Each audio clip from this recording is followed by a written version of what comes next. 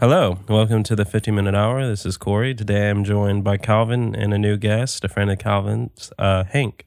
Hank, why don't you say something about yourself? What brings you on here today? Hi, I'm Hank Sutherland. I'm a student at the University of Kentucky, and I am here to have my tarot cards read.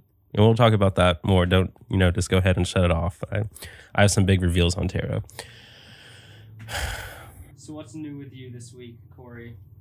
Well, my friend Nathan Jacobs, resident demonologist at my parish, who's been doing some sort of film lately, who's done some films in the past, including Killing Poe, has asked me to co-write a script for a film he wants to direct about our personal experiences with the occult, sort of rolled up into one, and looks like it's going to take place in Asheville, North Carolina. So we're looking to fundraise for that. So if any rich viewers out there want to donate to a good cause to promote decent horror film, please get in contact with me. But other than that, that's about it. Right. I guess we can go right into the tarot cards if you'd like. Would you give kind of a background to that? Because I know for me personally, I was a bit skeptical, a bit scared of what the context of that is. So if you would explain that real quick. Mm-hmm. So tarot is not divination. It's not magic. It's not occult in the common parlance of that word. So tarot goes back ostensibly to the Italian early Renaissance, where it was basically a playing card game that was commissioned by rich people to show off their wealth. The earliest example we have being the Visconti deck, which is very beautiful, and it's steeped in Christian imagery. Okay, so where does this whole divination thing come from, and why is it that I would not recommend you go to 99% of tarot readers? Okay, so that is from the gypsies. So I think I talked about this in the last podcast, is that when the enlightenment came about, anything that had any woohoo or mystery about it was disintegrated and totally taken off of religion. Religion became something that was basically purely rational. This kind of plays into the Protestant Reformation and all that. So astrology or alchemy, okay, any of that stuff, which the church fathers, if you read, incorporate into the writings as like a real thing, okay? Genesis saying God put the stars in the sky to be as signs for man and so on. Or the church fathers talking about rocks and plants having all these various, what we would think of today as alchemical properties that aren't directly observable by the scientific method, empirically. That was all thrown to the side. So what happens is that basically people who are steeped in the occult, the gypsies, take all this stuff up, or, various weird occult groups, the Illuminists and the Bavarian Illuminati or whatever, they all take that up, and the Masons and the Jesuits or whatever, and that sort of becomes the occult weird stuff, okay? So unfortunately, what that means is that all this stuff is now tied up with things that you should reasonably be very cautious about. And then the New Age happens, and this stuff gets even further muddled. So what that means for tarot is that it went from being basically a card game or something you use to understand archetypes. The way I see it in regards to modern psychology, basically not very different, essentially, than a Rorschach test. But a Rorschach test is, more about your inner individual subjectivity as a person, or like a TAT.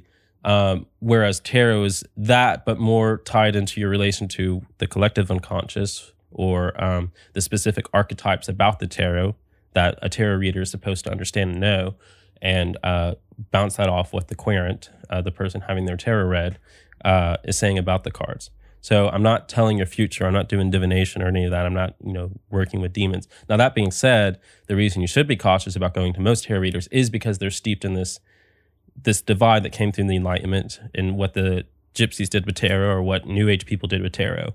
And they are oftentimes, either it's just dumb, cold reading, Fourier effect, that sort of stuff, or they are actually getting in contact with demonic spirits. Okay, now what does this differentiate with something like, say, the Ouija board? Well, the Ouija board, the teleology of the Ouija board is just inherently to put you in contact with the spirit world. Okay, that's not the inherent teleology of tarot or astrology or astronomy. Okay, or not astronomy, or alchemy. Okay, so there's not really a way you can use an Ouija board that you're not going to mess yourself. You could use it as firewood, I guess, but you can't use it.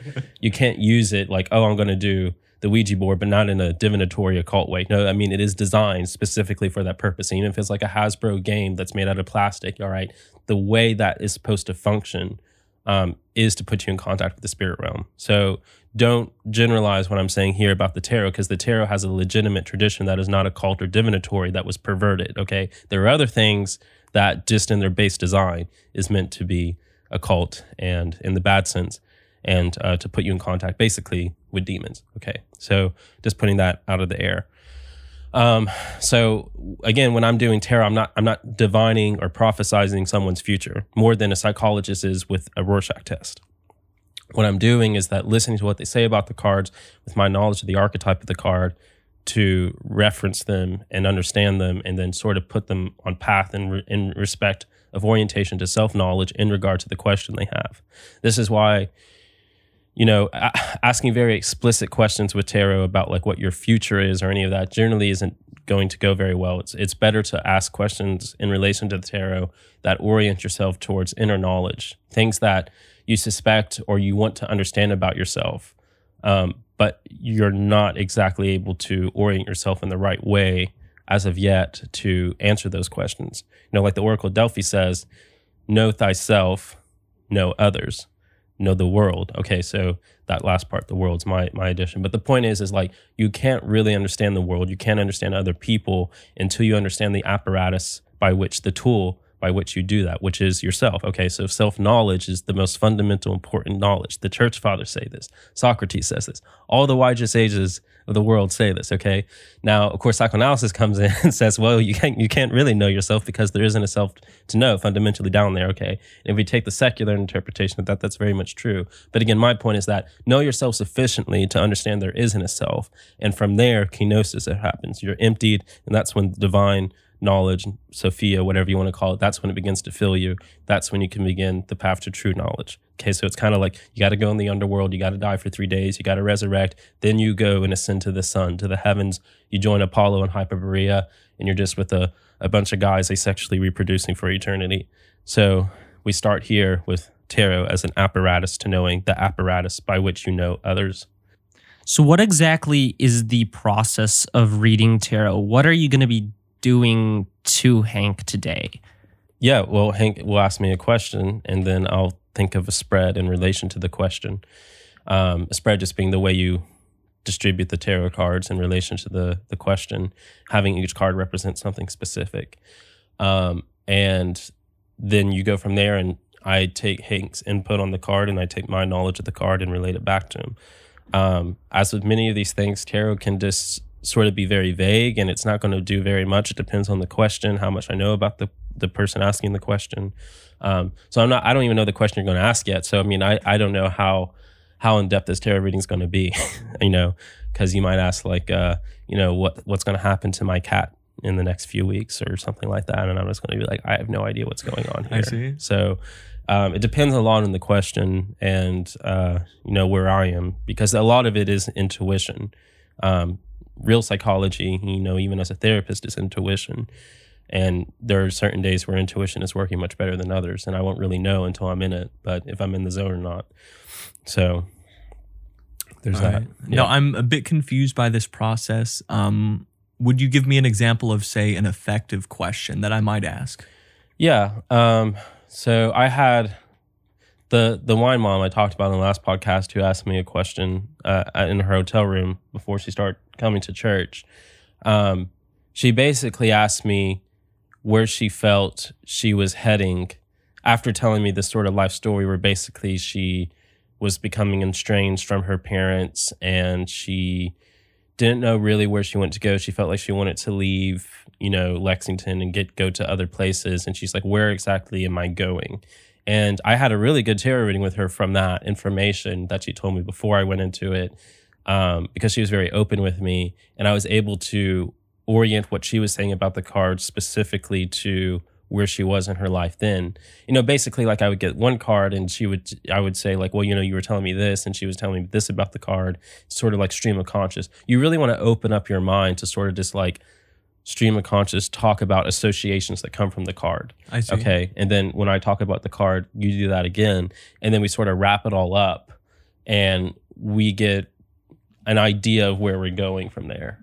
Okay. If that makes any sense. Yeah. Okay. Yeah, I think we can just run with it. And if I do it wrong, you can just tell me. So will I start with a question or? Yeah, you can talk about, the question and why you're asking it. You can just ask the question. I can try to do my best from there. I mean, you get what you put into it. It's like what Lacan says about Pascal's wager being the ultimate base of all true psychoanalysis. What you put in the gamble is what you get back in the pot. Okay. I see. So I guess I'll start similar to the wine mom you were talking about. I've always felt this, I guess, urge to go out of Lexington, being born here. Okay. I felt this urge to kind of go away from Kentucky, maybe even out of the country, and just seeing where I end up. I'm not exactly sure how an effective question to this would be. I guess, will I? Is that a good question? Or? Will you move away from Kentucky? Yes. Let me just orient it more so to what will happen to me. Where am I going insofar I move out of Lexington? Yes. Okay. Because that'll help me more orient it towards not divining your future, but actually looking at your psychological profile in relation to that. Okay. So what I'm going to think of a spread for this. So you leaving Lexington, where are you going? How is it happening? How's that affecting you? So we'll do this. So we'll do 5 cards. We'll just do a simple cross. All right. Okay. So I'm going to have you choose these cards and telling you what they mean, and then you choose them face down. And so let's just do a card to represent yourself. Just choose one of these and then just put it in the middle somewhere. Let's go this one. Yeah. Okay. So this card is judgment. So judgment is major arcana. So this generally determines the pattern of the other cards you'll draw as well, especially since this is you, your ego, your immediate conscious person. And so the card of judgment, well, let's see. Let's have you look at the card and you tell me what you think about watching that. Okay. Now I see, I guess the first thing that sticks out to me is this flag right here. Mm-hmm. I think that's the English flag, although I'm not exactly well, the English flag, but the English flag is based on something. Okay, interesting. I guess I see it looks like almost this angelic figure, although the red and dark wings make me think that there's sort of an ulterior motive there, like it's almost a demon or some kind of evil force. It looks as if it's heralding some kind of news or playing some kind of music, whereas I count 6 people. I guess it looks like they're bare, because of course they're not wearing any clothing. And I'm not sure if this was customary in the time that these cards were made, although I would guess not. So that kind of stands out to me. Although it looks like it seems as if they're looking to this figure that I guess won't necessarily bring what they're promised. So generally, judgment is the literal judgment day when Christ comes and the angels herald. And, you see this in Revelation. The bodies that are buried rise up naked and they're brought to Christ for judgment and being divided in the left and right to hell or to heaven, so in the most simple renditions. Your interpretation of it's interesting because you see the angel, you pick up a lot of ambivalence, whereas normally this card is understood archetypically as pretty, there's ambivalence in the sense of fate. You don't know whether or not you're going to be saved or not, but the angel itself and everything about the card directly is not generally seen in an ambivalent way, but the colors you associate with the wings and your ambiguity about the bodies being naked is interesting. So it's almost like you have this will in regards to the question you're asking, which is leaving Lexington, going somewhere else. But you have, I think, pretty obvious even before we drew this card, some hesitancy or ambivalency about what that could lead to. And then I think since this is the ego card, that ambivalency is going to carry over no matter what you do. Sort of like what Kierkegaard says, by all means marry and you will be miserable. By all means do not marry and you will also be miserable. So there's a sense of regret, whatever you do. And you have to understand how am I going to go beyond regret? How am I going to embrace my fate? Amor fati, as Nietzsche will say. How do you actually Because whatever you end up doing, insofar this ambivalency will carry over, it'll haunt you. And so I think fundamentally, the more essential question is not even whether or not I should, but how do I deal with conquering my regret, regardless of my decision in either case. Okay. So let's look into that and following the rest of these cards. So let's do a card that actually represents Lexington. Okay. All right. And since this is where you're coming from, we'll put it in what's typically understood as the past or before the ego, which from your orientation would be towards you. Well, no, left or right. So it'll be left. Right. Your left. Yeah. Okay. So what do you see in the Ten of Cups here? Now, should I keep the question in mind, or should I just kind of go freely associate? Go to the question, whatever you feel is comfortable. Doesn't really matter here. Yeah. No, I'm not super close to it. Although from my point of view, it looks like a family of 4, husband and a wife, kind of on this farm playing. There are 2 children playing. I'm guessing a boy and a girl, but I really can't tell from this. It looks like they're standing on some kind of field that doesn't necessarily look as grown, as beautiful as the rest. Like there's a river or a stream on the left. There's a green field, whereas they're standing on more of, I guess, trodden land. Mm-hmm. Although I would guess that this is also all a part of their property. Mm-hmm. So I'm not exactly sure what this represents. Mm-hmm.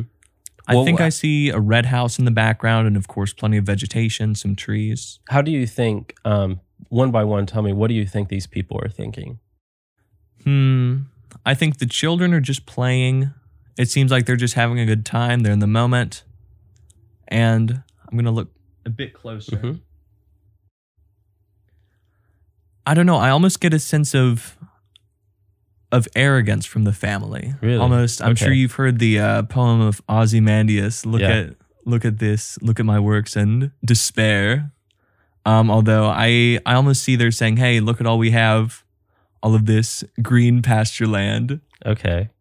I love your interpretation of the card so far, of both of these, because you pick up on a shadow that's inherent in even positive cards. I mean, this is arguably one of the most positive minor arcana cards in all of tarot. Okay. It's often understood as ideal, happiness. You've attained the fundamental end of all your desires.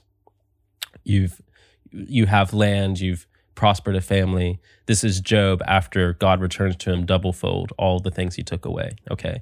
So, but you say 2 things that stand out to me. One, you say trodden land, which is interesting because I think that's very significant in what you're saying, how you feel about Lexington. It's something you feel you've thoroughly explored and there's not really much else to look at, which may or may not be true. Maybe Lexington actually holds a lot of things you're not even aware of yet, like symposiums, Yeah. So there's this, but right. So then you see the kids as being happy, but then you see this parental figure, which I'm going to understand is to some degree relating to your own parental life, to your attitude towards your parents. But you see them as arrogant, like almost as if the way your parents look at you is just an extension of themselves, and they have a certain arrogance in relation to that. And maybe to some degree that's also what is pushing you out of Lexington, because you want to break free from being in a mere extension of your parents and actually establish your own identity. And as long as you're in Lexington, it's difficult to do that because you're still just an extension of your mother ego, extension of your father's ego. You're not your own ego yet. You're not judgment. You're not someone who has rendered final judgment for who you are as a person. You remain merely this kid who's just playing around in trodden fields, right? So that I think is interesting because that says a lot about your impetus for actually leaving Lexington. All right. Does that make sense? Yes. And I think I won't say it's completely accurate, but it's very good. Okay. So let's put the card orientation to your right, which will be future. And this will be the city. You don't have to name the city, but it's just where you'll be going. And it's not literally where you're going, but your psychological projection of it. Oh, sorry. This is not okay. So sorry. The weight, the Smith weight deck we got has bonus cards that are not traditionally in tarot. These are just artworks. They're nice looking pictures. This is not supposed to be a card you draw in tarot. It doesn't have any archetypal methodology. So I'm sorry, we should have taken these out before we did. We just opened this deck from the pack. So, Does that say something about me that I would draw that? No, I mean, a gypsy might say so. Okay. Let's try again. Although it is interesting. I mean, what happens if I draw another one of those? Is that gonna I think spell there's trouble? like 2 or 3 in the Smith weight. So Okay. if you draw another one of these, we'll have to start. We'll have to start doing things. But this one. no, is it good? that's a real card. All right, Okay. Good. I was getting nervous. Okay. So what do you see in the 5 of Swords? So I see there's this tall man standing with a sword, and I'm getting kind of a medieval feel to it. Almost, I guess it's the green tunic or the green cloak is reminding me of Robin Hood. Mm-hmm. Just kind of that medieval English, green clothes man running through the woods. I noticed that it looks like he's carrying 2 swords at once, and so. He's I guess dual-wielding. 2 swords in one hand, whereas in another hand he has another sword as well, which is interesting. I'm gonna lean in, try and see if I can see more of this picture. I see there's one man in the distance. It looks like he's almost crying. Just his posture. It looks like his hands are up, covering his face, and yeah, I'm getting nervous as to what this spells about my future. Although also it looks like there's just, I think this guy's bald right here. Although, yeah, there's just this man. It looks like he's carrying another piece of clothing in addition to what he's wearing, although he has another piece draped over his shoulder. And it seems like he's just walking away. Maybe the giant red-headed, green-clothed man is scaring him off or something. But yeah, that's what I see. Would you like me to elaborate more or? Well, let me say something. You can elaborate from there. So the archetype of this card is usually like what's called a Pyrrhic victory, which is when you've won the battle, but at such a great cost, it would have been better or just as the same if you lost or didn't go into battle at all.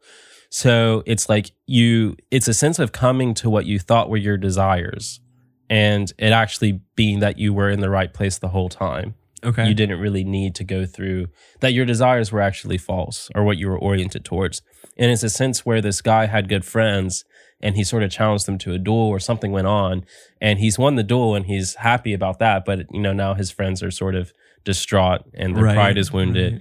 And he has 2 swords, like it's like that meme, why does your mom let you have 2 hot dogs, but it's like now the friend is all bitter and, so you've won this at what cost? So you're saying about the one guy having clothes and then he's carrying an extra pair of clothes. I don't think I've ever actually noticed that before. That's interesting. It's almost like these friends you sent away, you've given him 2 cloaks to wear. It's like if someone asks you to go 1 mile, go 2 miles. If someone asks you for a cloak, give them your coat and sword and everything. And you've kept 2 swords to yourself, but you're like, yeah, you can have these dumb, unsharpened swords or whatever. But they don't even want them. They just drop them on the ground and leave. All he takes is the cloak. So you sort of strip people of their phallus, of their sword, their pride, their actual means by which they penetrate into the world and defeat their enemies and over. So it's like you're moving to wherever you're going is at this great expense. And these people can be understood literally as actual people in your life, or they can be understood as aspects of your psyche or your personae. These sort of parts of you that you're carrying over into where you're going, but you're having to sacrifice at the same time. So it's almost like on one hand, you feel like an extension of where you're coming from, of Lexington. It's like Lexington has been this parent to you and that you just feel like you're just an extension of Lexington. You want to get away from that. But at the same time, there are valuable parts in that extension that you are sacrificing in moving away from it. I see. And what I was talking about earlier with this ambivalency that's going to haunt you, whether you stay or go, it seems especially if you go, because that ambivalency intensifies as you move away from that extension. That extension in some way is a psychological safeguard for how you're dealing with that ambivalency. And when you leave that chain breaks and now you have to deal with it all on your own. All right. If that makes any sense. Yeah, it does. Okay. So let's do 2 more cards. So we have you, we have where you're coming from, we have where you're going. So we'll do a card to represent sort of the overarching or super ego of the whole situation, and we'll do a card to represent the id or the passion or the appetitive in the Platonic sense of the whole situation. All right, so these will tell me something about your more occult desires, which is to say your hidden desires. Which one do you want to do first? Let's do the ego. This is the ego. We have the id and the superego. Oh, never mind. Let's do the id. Okay, let's choose an id card. Is that more of the emotional? Yes, immediately, yes. I see. It's the primal emotion. Because I took the reptilian emotion. Yeah, I took a psychology class last semester, but I don't remember everything. Put it below. And they taught you about the id? Yes, just a little bit. Oh, okay. Well, they briefly brushed on that and Freud and yeah. What did they say about Freud? He's wrong and we should forget about him? They said most of what he said was wrong, although we use his ideas for modern psychology. Well, at least they admit that. Yeah. It's hard to even get that nowadays. Yeah. Okay, so we have the King of Swords. It's interesting as an id card because the King of Swords, well, let's have you say things about it first. Okay. I see, just the word King of Swords implies that it's a king sitting on this throne. And it looks like the background of the throne, I think I see some butterflies, a couple of crescent moons on there. Although it's just this sort of gray throne extending to the skies. We don't see the end of it. So as far as I can tell, it goes up forever indefinitely. Although from the side of that, on the king's left, from my perspective on my right, there are a couple of birds flying in the background. I see a cloud. It looks like an abnormal cloud, almost like it's coming from a factory, like from some industrial object. Although beneath that, I see a mixture of grasslands, and it looks like a beach because there's a sandy color as well as water to the side, a couple of trees, and of course, this king is very, very tall because the trees don't even go up to his knees. What do you think the king is thinking? I guess it goes back to this. I mentioned the Ozymandias idea earlier, although basically this is all my land. Look at all that I have. And also, I guess, sort of issuing a challenge. Like if anyone wants to try and take this, go ahead. I tower above you, so good luck. That's a very good reading, I think. So you've had two swords cards. So swords, I'll just say elementally, cast-wise, they're philosophers, kings, lawmakers, but elementally they're air. So air is above here. It doesn't have much of a care. It's all over the place. It's not emotional. It's very intellectual. Okay. So to have that for your id, especially the king, right? It's almost like who carries this big sword and he's very tall and he's rising up, infinitely into the clouds. It's almost like you have a very intense effort to separate yourself from your id, which isn't a bad thing necessarily, but it seems like there's a sense in which your separation from your immediate passion could also cloud the underlying reasons for why you do most things, including why you would actually go away from here, which might be relating to everything we said so far. But also you pick up again on this arrogance that we got from the Ten of Cups. So that arrogance playing some role or some orientation in relation to the id or the passionate unconscious. Okay. And then you were talking about the king issuing a challenge. So it's almost like in relation to the judgment or to the ego that you feel that in order to properly individuate, you have to make a contest. You have to stand up and challenge these people who are coming to you, which could be understood again as literal people, as we have with the Five of Swords, or actual aspects of your psyche. So it's almost like you have these various personae within you that you're sort of challenging. And again, moving away seems to just sort of put them off so you don't have to deal with them anymore, which is already what it seems to be going on here as we are here and present with something like the King of Swords, which is already sort of like, I have all these lower passions and desires beneath me, but I don't need to concern myself with them because they're my subjects. I am ruler over them, which again is a good attitude. It's a very Platonic, it's very patristic church father attitude. Like my desires are beneath me and I'm the ruler over them. But at the same time, there's a shadow to this, which is where if we take that arrogance too intensely, if we don't recognize the shadow or these inferior subjects within ourselves and the role they actually do play within ourselves, if we push them off too much, we fail to see how they inevitably do control us, no matter how much we consciously try to get rid of them. Okay. And so this is a sort of wary card, I would say, in respect to it's a good orientation to have while simultaneously not getting too engrossed in it. And so far, you still have a conscious awareness of knowing yourself in relation to your passions and desires. Does that make any sense? Yeah, it does. Okay. So we'll do the superego card, and then we'll sort of do an overall reading, and we'll see where you feel about that. All right. Okay. I'll go for the top one. Okay. Just mix things up. Is this a good one? Yeah, let's go with that. All right. So wands. This is the first wand. We go from a king to a wand, so that's interesting. Okay, so what do you see here?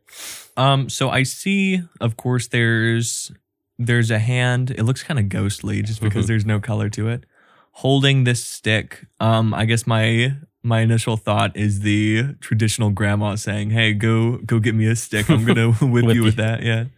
Although I also see there's life on that stick. There's some vegetation sprouting from it, and I'm interested by this cloud, because if the hand on the photo were more so to the right, then that would imply that there's more of an arm to it. Although this cloud just insinuates that this hand and this wrist is coming out of nowhere, from thin air. So I'm interested in that. Also, of course, it's very large. The trees are in the foreground, very small. Barely even the size of one of the fingernails on this hand. I'd like to take a closer look at that object in the background. Yeah, pick it up. It almost looks like a castle, like the Walt Disney castle in a way. So I guess I see this castle. I guess one of my initial thoughts is that perhaps the hand is coming for this castle, although just the way that it's oriented suggests that, I don't know, they don't seem to be related, although I guess perhaps they could be if the hand were to move more. Okay, so any ace card is always the raw, pure creation of that energy, of that suit. And the cloud in the hand is representing God's creation ex nihilo, out of nothing. Or if you want like a more Gnostic interpretation, the demiurge is creating out of the raw materia. And what we have here with wands is, this would have made much more sense as an id card even, but and really reversing your id and your superego cards would be very interesting. But I mean, we'll stick with what we're going here. So the wand is sort of in the case the lowest of the suits. It's the most raw. It's the most passionate. The most id-like. It's sexual. It's fire. It's passion. And the ace of wands in particular is very phallic, and the raw creation of the eros, of the sexual energy, of the passionate energy, sort of spurring, lighting the fire beneath one's feet to spur them on to travel. Wands is often also associated with travel, with going places. So it makes sense in relation to the overall question.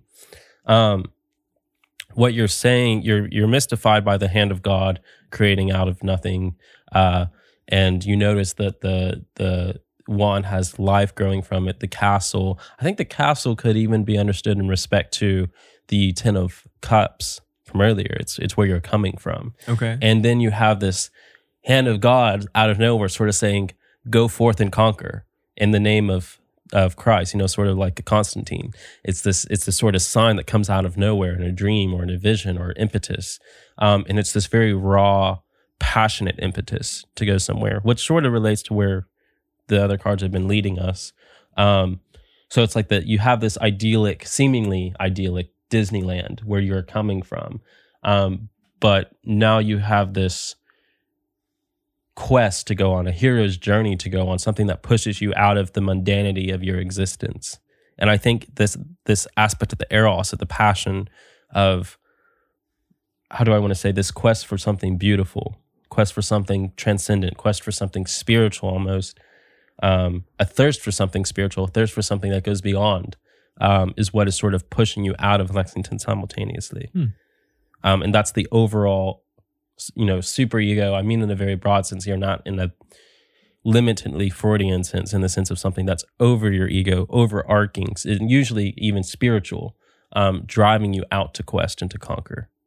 Does that make any sense? Yes, it does. Okay, so now let's do an overall look at what's going on here. So we go back to the judgment, this idea of individuation, which you're associating with ambivalency, with the angels and the nakedness, the newness. In judgment, we have no clothes on us. We are naked before the eyes of God. We have nothing to shield us. We rely in everyday life on defense mechanisms and lies we tell about ourselves to sort of shield us from our own faults and more consciously to shield us from the judgment of others. But on Judgment Day, that all is eradicated. The very particles of physics break down so that there is no mediation between the light of God and us. We're fully revealed. Mm-hmm. And that's why it's terrifying. And there's a terrifying aspect to being judged by God because of that. But within judgment, it's purification. The light of God is the fires of hell that purifies gold as through fire. And all our impurities are removed. So there's fundamentally in the ego here, a quest for cleansing, a quest for going into death and rising again, being called to judgment, which is painful but necessary to become who we're meant to be, to become saints, gods. Okay, so this question of going somewhere else other than Lexington in general revolves around this idea or the search for purification, but also being hesitant because of this ambivalency that's going to follow you along. All right, and then we're coming from Lexington, right? We have this Ten of Cups, normally very idyllic, but your understanding of it more so like kids are just sort of doing whatever they want, but the parents are just sort of arrogantly, bombastically seeing all this, including the kids, as just like this extension of themselves that they have and this sort of Ozymandian sort of like pride in what they own. And this sort of feeling that I'm picking up on of being just a part of that, of this extension, whether those are literally your parents or Lexington itself, it's difficult for you to attain judgment, to attain purification, to attain a heroic individuation, being stuck in that mode on trodden ground. Then this orientation of where we would be going, sort of a Pyrrhic victory, right? Five of Swords, and a feeling that there's some sort of sacrifice of that you're being protected by within being an extension of that. So having to balance between those two things. Okay. And then in the id, this feeling of rising up, conquering, challenging, issuing forth. Again, a sort of quest for purification. You're wanting to prove your dominance, to prove that you are the top, the king, and also cutting off your lower passions, your lower desires, but also this arrogance you associate between the Ten of Cups and now into the King of Swords, maybe even that being a part of the extension that's negative within the Ten of Cups and into the id, into the lower part of the self, which is this arrogance of assuming you're always immediately above your emotion, immediately above the lower parts, when you should have the correct orientation in that respect, but also be very aware and cautious that they do affect you. And maybe even especially so in regards to why you want to move out of Lexington. And then finally, the Ace of Wands into this impetus, this raw, erotic, in the broader sense, eros, to move away from the idyllic Disneyland castle and to venture forth and to conquer. All right. Now, I know that earlier you mentioned that it would be different if we reversed the... Is it the id and the super ego? Yes. Yes. Just because it makes much more intuitive sense in that way. Because the King of Swords is very much a superego card. And then the Ace of Wands is almost the id card par excellence, probably next to the Devil. Okay. So it's interesting that you had those so switched. Okay. That's all I was really saying. I see. Yeah. So it would be more inaccurate if we switched you could do that, because all I'm relying on is what you're saying about the card in relation to what we've named the card. Yeah. The name of the card, the name of the Father, the law of the Father, the name that we signify the signifier by, that's what you're relating to me. So you could switch this deck with any of the other cards and we could get another interpretation that would be signifying different things. It's not like some god has chosen these cards specifically for your relation. Like, that's divination. That's not what I'm doing. Yeah. It doesn't matter what card we get. I mean, we could have gone off something with this. It's just that there's not a methodological interpretation of the archetype here. I could have done it. It just wouldn't be formal, I guess is what I'm saying. I mean, we could get a bologna sandwich in there, and it's just what you're telling me about I the just bologna described sandwich. It's the just bologna sandwich. that's not going to tell me much about you, right? So I need specific archetypes that I'm knowledgeable about to work with. All right. But if we switch the cards, I could give you another interpretation if we wanted to do. It would be telling us something different than what I've told you before already. But it's also kind of spoiled because we've already talked about these cards in relation to where they were in relation to this question. So it would just be kind of weird. I see. Should we move on to another question now, I guess? Well, I mean, I don't know. I felt like we wanted to talk about more in this podcast as well, no, than just the tarot, or was it all just tarot, or? If it was accurate at all, like what you think of the interpretation? Yeah. So I think that in a broad sense, it was accurate. Like there's certainly some feelings of me wanting to leave. I guess especially you said that it seems as if I feel I've seen everything there is to see here. And I guess that sentiment was really relatable to me. Although, I guess there are other things, like you said, I guess I'm unwilling to let my emotions up to the surface, and I may be interpreting that wrong. I guess I more so disagreed on that aspect, although... Do you feel you do let your emotions out? Yes, and of course it depends on the context, it depends on the people. Yeah. Although, I think generally it was a very accurate description. Yeah, I mean, at the end of the day, it's sort of like you're telling me things like I like to eat pie, and I'm saying, well, you're a pie eater. It's really not that spectacular. Yeah. What tarot really does, like a Rorschach, is sort of to break the ice between an analyst and an analyst. I see. In the psychoanalytic context, I guess.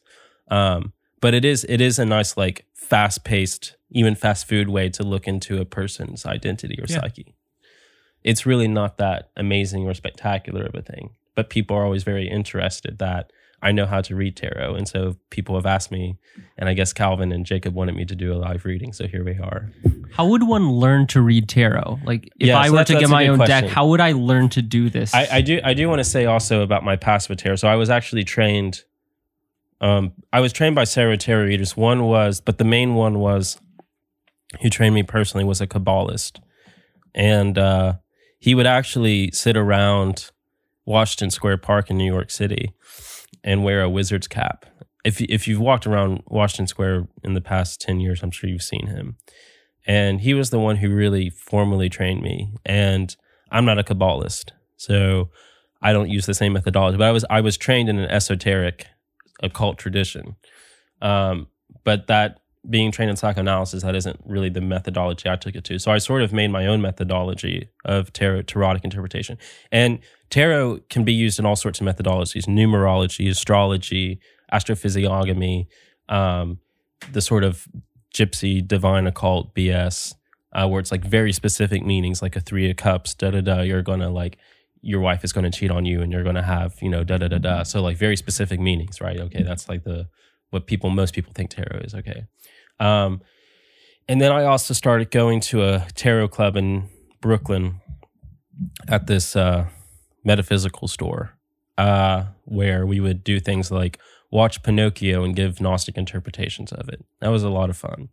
And I would say, though, that my main influence in tarot, and definitely the book I recommend, because most of this stuff is going to be so poisoned by New Age rigmarole, is Valentin Tomberg's The Meditations on the Tarot, A Journey into Christian Hermeticism. So Tomberg was someone who was trained in the Thelemites sort of occult school, Blavatsky, all that sort of stuff, and converted to Catholicism late in his life and became a hermit, basically a monk. And he took all of his knowledge of the occult and Hermeticism and sort of put that into the line of patristic Catholicism, and in a true alchemical way. And he did a brilliant job of it. And this is a book I would recommend to people who are not even interested in the tarot, because it's only ostensibly superficially about the tarot, which is to say it is exactly about the tarot, because the tarot isn't about the tarot. The tarot is just a means of accessing deeper esoteric Hermetic knowledge. And so what he does in this book, he takes all the major arcana and just ostensibly starts to talk about what's in the card.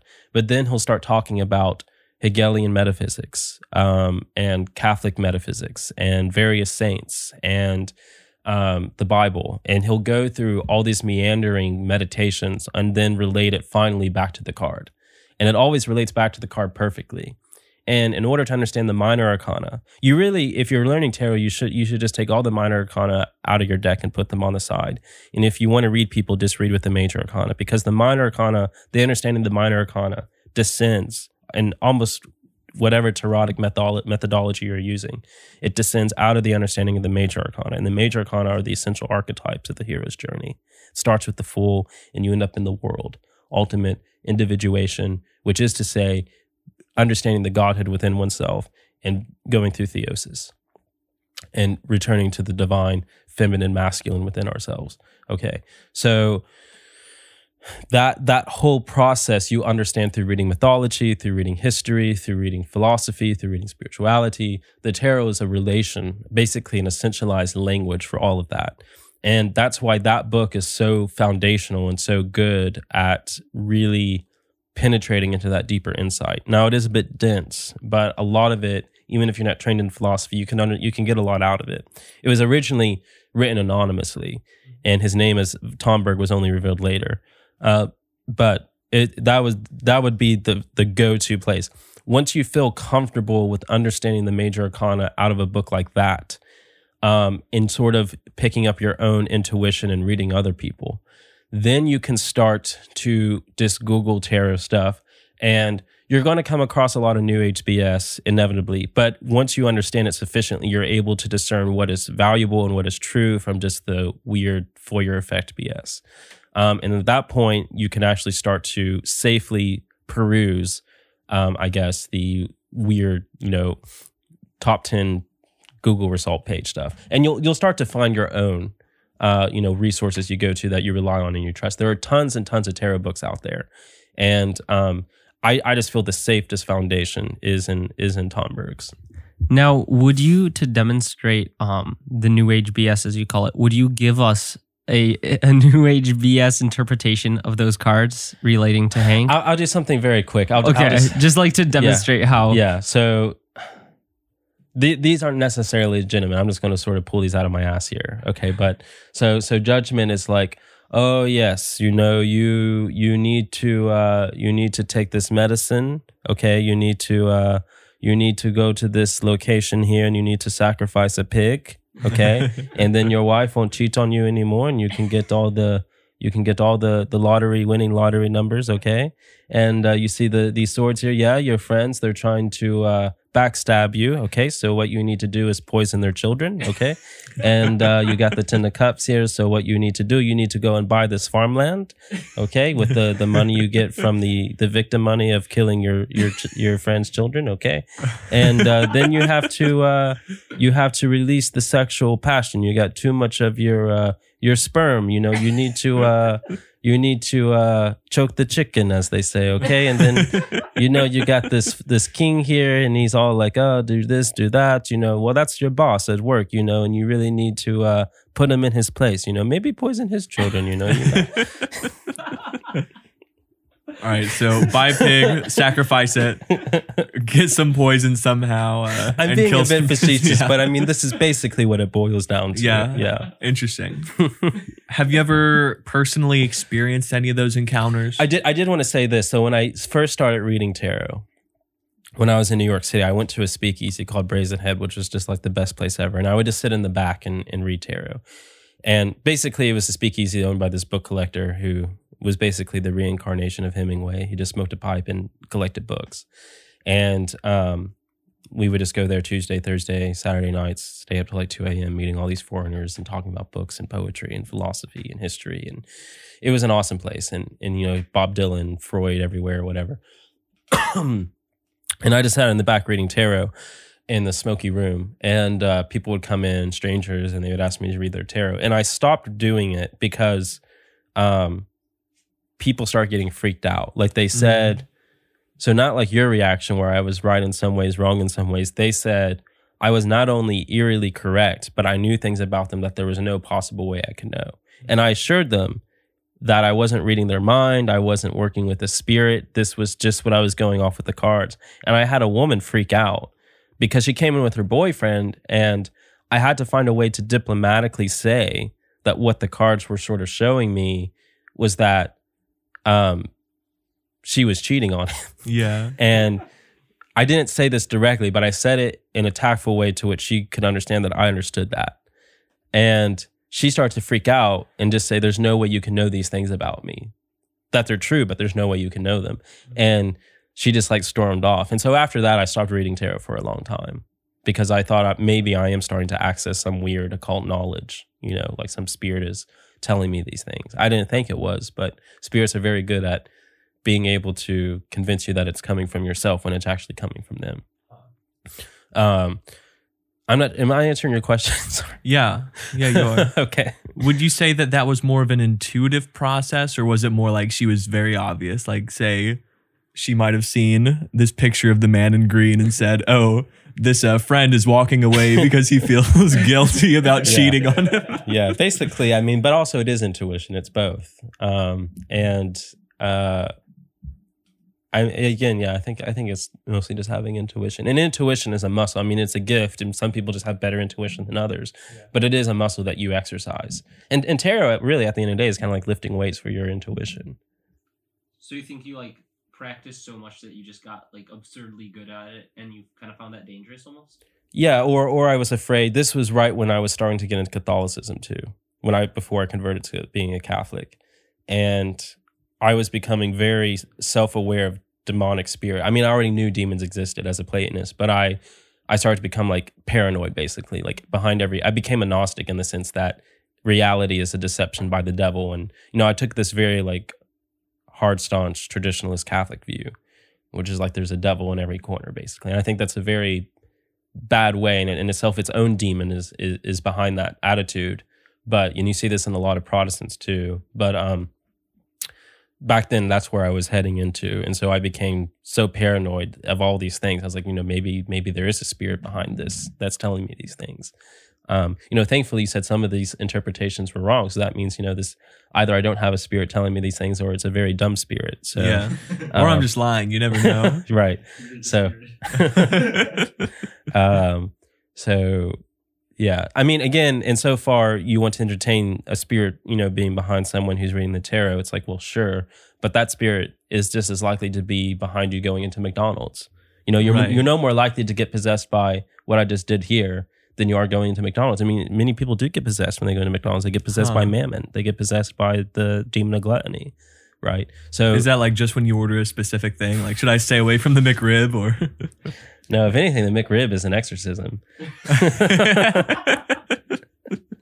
So, no, I'm just speaking in the sense of like there are all demons are the lords and of the passions, and every time you unite yourself to a passion or a sin or whatever you want to call it, you're uniting yourself to a demon. You're not going full on possessed. You're going through what we would call in the West obsession, and the more you feed that obsession, the more that demon starts to dominate and have control over what appears to be your so-called free will.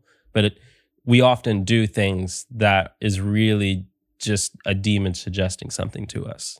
And the more you commit a certain sin, the more you align yourself to be entrapped in that demonic deception. And the more that your will stops to be free. But often the people who think they're most free are exactly the people who are most slaved. Because especially in the West, we have this idea of freedom as being able to do what we want to do without these limitations, you know, being your own boss or whatever, or not having to worry about religion and religious morals. This always ends up translating into being more and more enslaved by these passions, mostly unconscious, that we're not even aware of. From a purely psychological point of view, to say nothing of metaphysics, and just to say anything metaphysics, to say, well, it's actually we're just doing the whims of all these demons that we fed through our passions. Yeah. Now, I don't want to go off topic or anything, although you did, it seemed like you were lumping passion and sin as being synonymous. Yes, they are in the Church Fathers, although we have to understand what the Church Fathers mean by passion, because it's not exactly easily translatable into the modern connotation of passion. Like if someone paints and is very good at painting, I might say you have a true passion for painting. Is that what the Church Fathers are talking about? No. When the Church Fathers say passion, they mean it from the Greek, which is to say to be acted upon. Okay, so basically, we're always impassioned. We're either impassioned by the energies of God or we're impassioned by the energies of demons. There's really no middle ground, okay? Most people are both. Well, everyone's both, but most people are more overtly both. Okay. And passion is these raw emotional energies that come from the fall in which we're subjected by nature. So before the fall, Adam was, this independent black woman who need no man. He doesn't need Eve, right? He's the reason some of the fathers say that God even creates Eve as a helpmate is insofar God foreknows that Adam would fall, which is to say, if God knew Adam wanted to fall, he never would have created woman out of Adam. Mm-hmm. Adam would have always remained man and woman. He would have remained, for lack of a better word, as a hermaphrodite. But because God foreknows the fall, he has to create a helpmate. So Adam is not independent. But after the fall, Adam becomes subject to nature, and that doesn't just mean physically. It's not like before the fall, and you see this in the lives of the saints. Adam could walk through fire. He could be naked in cold wind or in cold water and not drown. He could be submerged in water and not drown, right? Not freeze. He was not subject physically to nature.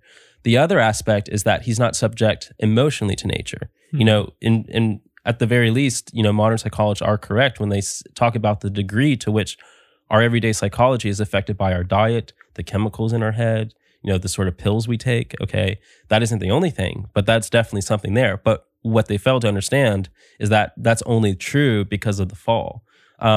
Before the fall, Adam wouldn't have been affected by drugs or his diet or any of these psychologically. I mean, he wouldn't be affected by these things because his mind itself was not subject to nature. Okay, so after the fall, our minds are very psychical, spiritual being. They're really the same thing. Become subject to natural, physical elements, chemistry that acts upon our bodies. And these passions begin to control us. And when we feed that passion, these desires that are not unified to God, to the energies of God, that's what the fathers are really talking about with passion. So it's not, so yes, passions and sin are synonymous, but passions in this context is not exactly synonymous with passions in the modern word, if that makes any sense. Yeah, it does. Yeah. And by all means, go off topic. I mean, that's what we do in this podcast all the time anyway, so. Nice. I think we are at the end of the 15 Already? minutes. We are. Oh my goodness. We've actually, the recording's been 57 minutes. Okay, wow. Okay. But I mean, obviously some of that was before we started talking, so it'll be about 50 minutes. So any closing remarks from either of you? I've enjoyed this. It's been fun.